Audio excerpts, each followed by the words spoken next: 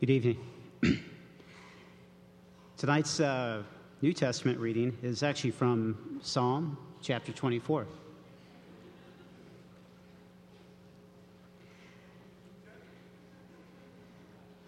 The earth is the Lord's and the fullness thereof, the world and those who dwell therein, for he has founded it upon the seas and established it upon the rivers. Who shall ascend the hill of the Lord? And who shall stand in his holy place? He who has clean hands and a pure heart, who does not lift up his soul to what is false, and does not swear deceitfully. He will receive blessing from the Lord and righteousness from the God of his salvation. Such is the generation of those who seek him, who seek the face of the God of Jacob. Lift up your heads, O gates, and be lifted up, O ancient doors, that the King of glory may come in. Who is this King of glory? The Lord, strong and mighty, the Lord, mighty in battle. Lift up your heads, O gates, and lift them up, O ancient doors, that the King of glory may come in. Who is the King of glory? The Lord of hosts, he is the King of glory. This is the word of the Lord.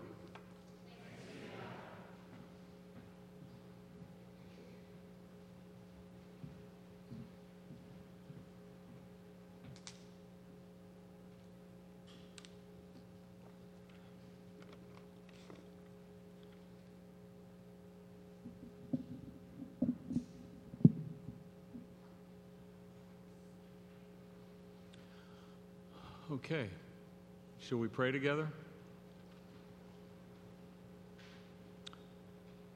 King of glory, we pray that you might come in our midst, reveal yourself to us,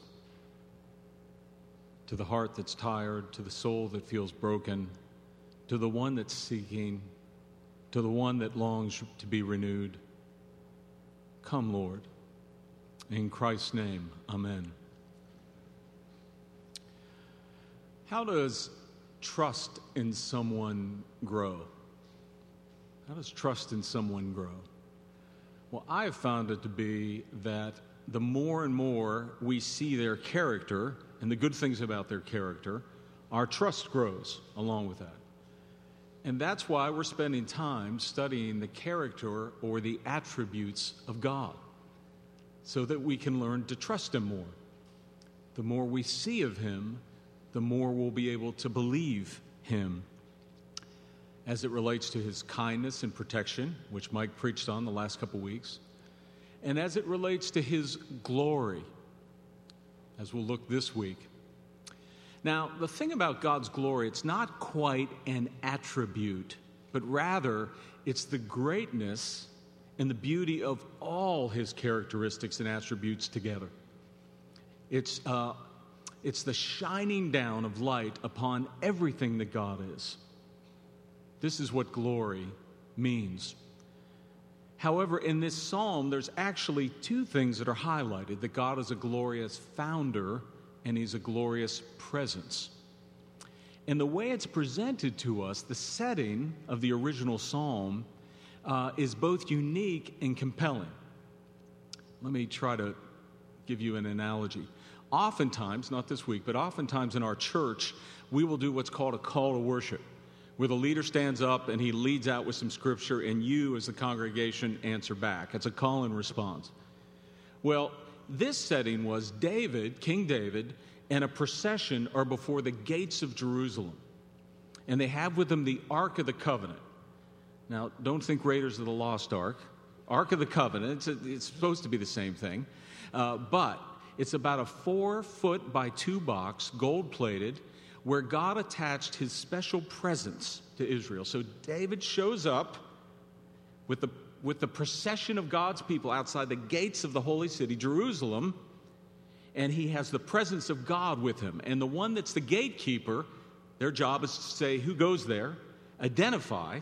And so the gatekeeper asks, and this is what we get at the end of the psalm: who is this King of glory? And the whole procession would have responded, the Lord, strong and mighty. And then he asked again, who is this King of glory? And again, the procession would have responded, the Lord of hosts.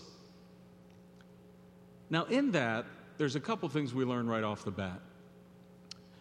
First of all, it's easy, well, not really easy, but it's somewhat easy just to come to church, right? I mean, it's not too hard to get to the building and come inside the sanctuary. You see, King David, when he came to the gate, he was asking for entrance into the holy sanctuary. But it was more than just the building he wanted access to. He wanted access to the full presence of God. And so for you to come here each week and for it to mean something, you need to see the glory of God. God needs to shine down on who he is. So it won't just be showing up. But second, there's a question posed to you and I, and it's this. Will you and I open the gates of our hearts this evening? Will we open the gates of our hearts? And will we behold God as a glorious founder and a glorious presence in a new way? That's the task before us. So let's look at those two things. First of all, God is a glorious founder. Now, the world is full of great founders. Bill Gates, Steve Jobs founded great companies. There are those that founded well-known religious denominations, John Wesley, Richard Allen. There are those that have founded nations, Thomas Jefferson. I would put Frederick Douglass in that category as well. I remember when we were in Turkey, the Turks would often say, Mustafa Ataturk, he gave us everything. When you'd mention him, they would say, he gave us everything. Well, the apostle, David, who's writing, is basically saying the same thing. God, the Lord God, has given us everything. He has been the founder, the author, and the creator. The world and all its peoples, the world and every person throughout history are the work of his hands. The work of his hands. A surprise to modern people. You didn't make yourself. You really didn't make yourself. The Lord God caused you to be made. That's no easy feat, right? The world and all the people in it. In 1991, 8 men and 8 women, dressed sort of in Star Trek kind of outfits, they entered a glass and steel complex that was 3 acres large in the desert of Arizona. It was called Biosphere 2. And their task was they wanted to live in an enclosed, self-sustaining world. And if that worked, thought, well, maybe we can move this thing to outer space. Right? Makes sense? That was the thing they were shooting for. And it was an amazing thing they built. There was over a 6,000-foot rainforest they constructed. There was over a 2,000-foot ocean with tides, and as well as that, there was a coral reef they attached to it. There was a mangrove wetlands, grassland, a fog desert, and an entire agricultural system. This is what they made. But they ran into problems. The fish began to die, and they clogged up the filtration system. They had more condensation than they wanted, so the desert got too wet. That's a problem. On top of that, they had an explosion of ants and cockroaches everywhere. Morning glories were growing so fast they were filling up the rainforest in a bad way. And they were running low on oxygen and low on food. And it disbanded. Now, one of the ways that you can appreciate the glory of what someone does is you try to do what they do. And as they tried to do what God did, they realized this ain't so easy. God really did something special. He's a glorious founder. And as we understand that, it leads us in a couple ways. First of all, the first step is we give him glory for having done it. We give him glory for having done it. Now, I have to believe if I took 10 different scientists out to that, glass and steel complex, so wonderfully made, and I walked them around and they saw everything in, and then I said to them, isn't this amazing? It just happened by chance. It all happened by an accident. I think 10 of those scientists would look at me and say, that's absurd. Right? The first task is actually to recognize it, that the King of Glory has made it. I was checking the weather today, and where I checked, they said the article said, Mother Nature has given you fathers a good gift today. It's going to be a really nice day. Well, this is how we think of things, right? We personify the created order. It's really just a version of pantheism. But God would say, no, fathers, I gave you a good gift today. I gave you a beautiful day. Hope you enjoy it. So it's recognizing that he's done it. Second of all, it's recognizing the fullness and the wealth of what he's made. One of the grocery stores that we'll shop at has 2 floors. And on the second floor, there's this long balcony that overlooks all the produce section. And when you go up there, it's just amazing. All the colors, all the variety. It's really, a photographer could take a photo and it would probably be, worth keeping. It's just beautiful. And it's just a glimpse, right, of the fertility of the earth, of what God has made before us. There are so many planets around us, right? So many planets. It's fascinating to see all these planets that God has made. But when you compare their fertility to the earth, right, you can't compare it. I sometimes wonder, did God do that just to sort of drill it into our head? I made this a full and fruitful place for you. I want you to know I made this habitat for you, that you might get a glimpse of the Father that I am, a glimpse of the Lord that I am. The fullness of the earth is his. Also, through it, we see the glory of God's independence. The Apostle Paul was once in Athens, and he began to talk with the Athenian philosophers, right? Philosophers in Athens are a big deal. And this is one of the things he said to them. The God who made the world and everything in it, being Lord of heaven and earth, does not live in temples made by man, nor is he served by human hands as though he needed anything, since he himself gives to all mankind life and breath and everything. This is the Lord. This is the God who is not served by hands.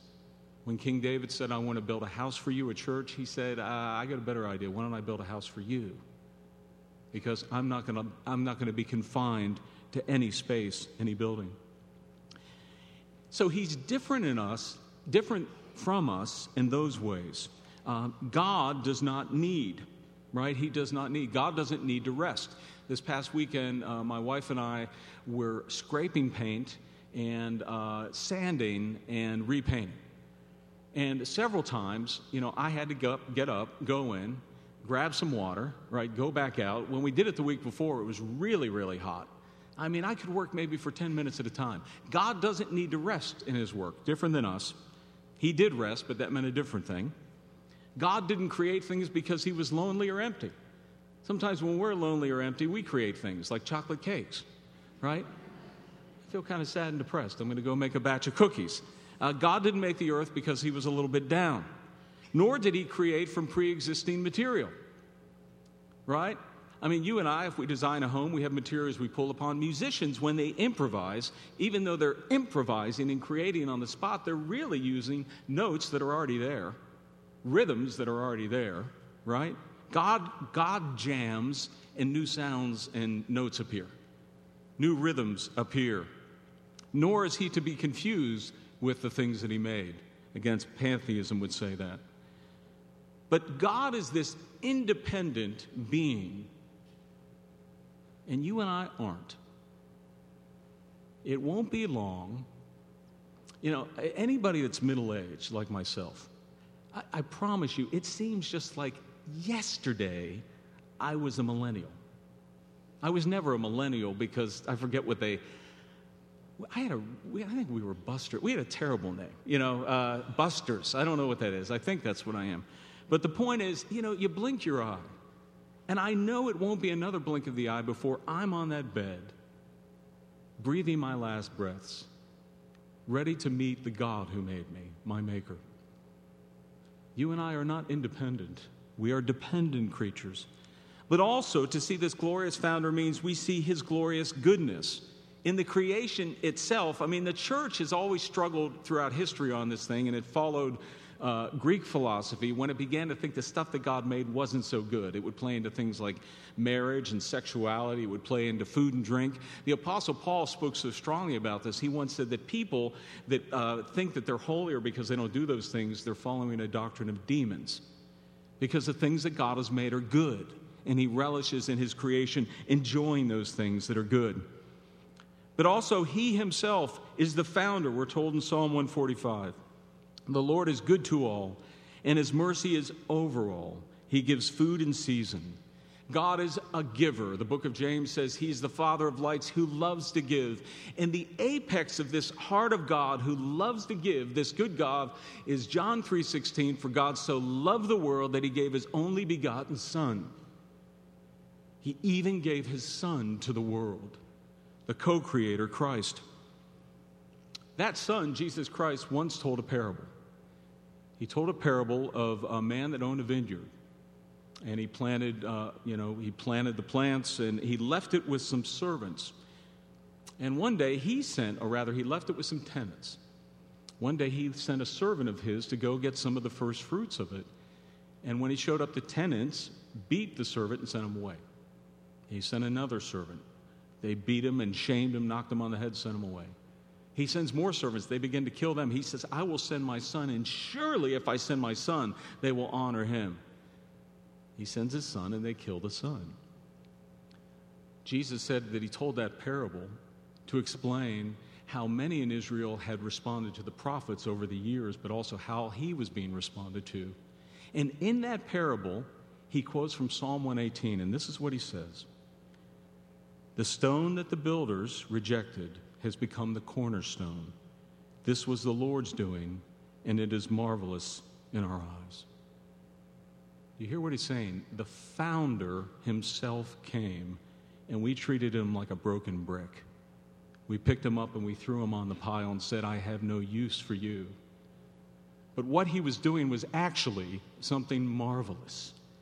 He was coming to redeem a people that he could then build into a house. The book of Ephesians would say this, that you and I were alien and strangers. We were outsiders. We were way out, and God brought us in through the blood of his Son, through the sacrifice of his Son. And now we've become fellow members and saints in the household of God. That's what's happened. And on that household, it's built upon the foundation of the apostles and prophets, the Word of God. And Jesus Christ is the cornerstone. He's building you and I into a temple and a dwelling place. That's what this is. The founder has made a foundation in a house. He's made a household, and you are it. You are that house. This is what he has done. But let's now move on to this one who's also glorious presence. Now, if you're familiar with either the films or the books, Lord of the Rings, and I hope it's safe to use an illustration from that. I know that, pastors really ran those things into the ground, right? So I waited, I think, a little bit, a year or two. Anyway. But in that story, the character that experiences the most profound and immediate change in who he is Gimli the dwarf. And it doesn't happen when he's in a battle, and it doesn't happen when he sees the ring. It happens when he meets Galadriel, Lady Galadriel, who is sort of like an elf queen, elf royalty. And if you know the story, that was really significant because the dwarves and elves didn't get on well. Hostility had grown. In fact, they hated one another. And so the Fellowship of the Ring has nowhere to go but to find refuge in the forest of the elves. And the Fellowship of guys are, they're brought before the king and queen, Galadriel being one.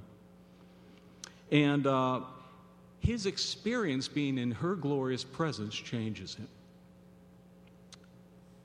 Tolkien wrote, she looked upon Gimli, and she smiled. And the dwarf, hearing the names given in his own ancient tongue, looked up and met her eyes.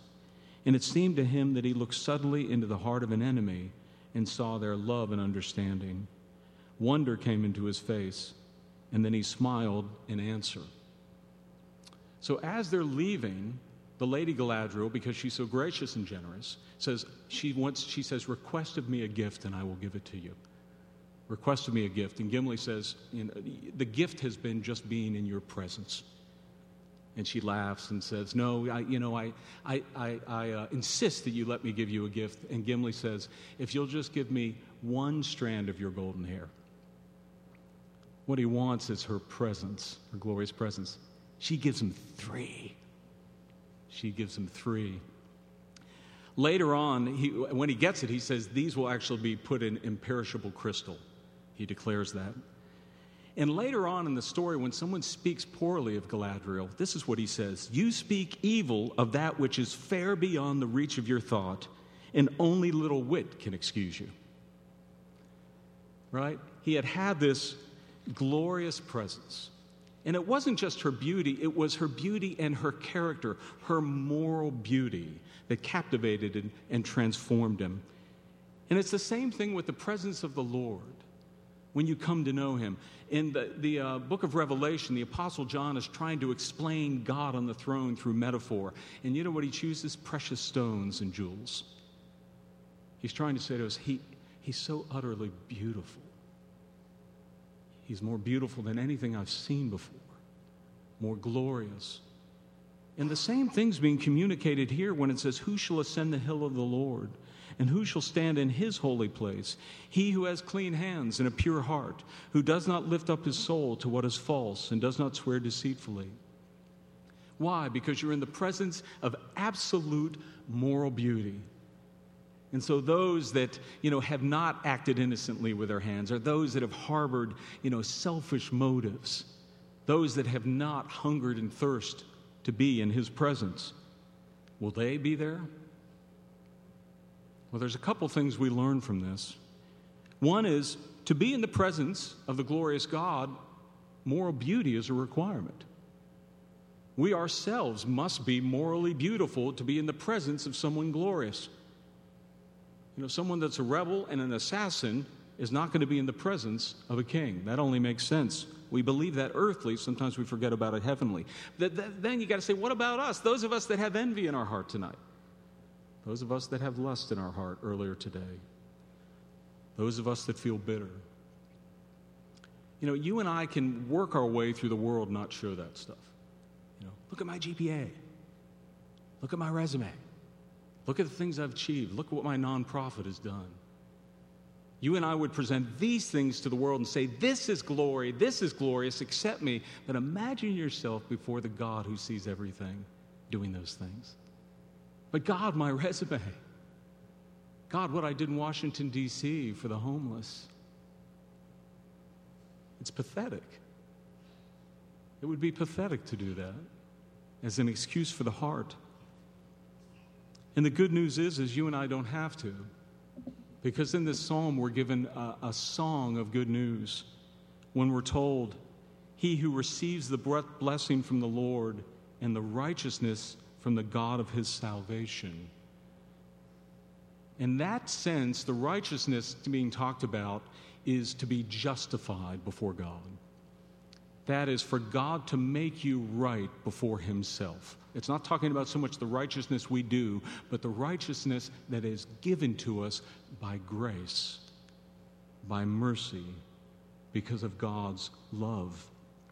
As one writer has said, it's having the smile of God upon you to know you are accepted, to know that your affairs are under his blessing. And how do we get that gracious gift? Because you and I find ourselves, like Gimli, before a glorious presence. We find ourselves in that situation, and we're unworthy. And God makes a request to us. He says, what can I do for you? And the tendency in our heart is to say, just give me another try. Just let me work harder. I'll get it right this time, right? That's the narrative we always hear. And it's so sad. It's such a hopeless answer. Just give me another try. We basically say, give me one strand of grace, and I'll come up with the other strand with my own works and my own duties. But my friends, we're talking to a 3-strand God. We're talking to a God who gives generously, but what we understand, the Father gives his beloved Son, the treasure of his heart. That was the brokenheartedness of the cross. Jesus suffered physically and terribly, but what broke the heart of the Father and the Son was that they were together in fellowship. The Father gives the Son renders his life for the glory of the Father, but that he might collect you as a family of God, that he might make you righteous. He takes your sin and gives you his righteousness. And then the Spirit of God works day in and day out to apply this to us. He applies it once and for all, but then he applies it to you and I so that we believe it. The three-person God is working that three-strand gospel that you might be able to come before God today in glory. The book of Ephesians would say, holy and blameless in his sight. That's the only way you and I can get there. After Gimli was in the presence of Lady Galadriel, he began to treat the elves differently. When you're in the presence of that God, you begin to treat other people differently. You see them as image bearers. Your heart breaks when 50 of them have been gunned down. Your heart breaks as racism continues to rip through our country and our city. Because you see them as God sees them. Or when God's righteousness is made to look like sin in our society. When his beauty is made to look like its ugliness. And he is that great warrior, the great king. Right? The King of glory, the Lord of hosts, and the great enemy he defeats is death and judgment and sin. And those that seek him will seek the face of God. So quickly to close, how does this result in transformation? First of all, we begin to embody the characteristics that were talked about for those who ascend the holy hill. That's what basically the Beatitudes are about.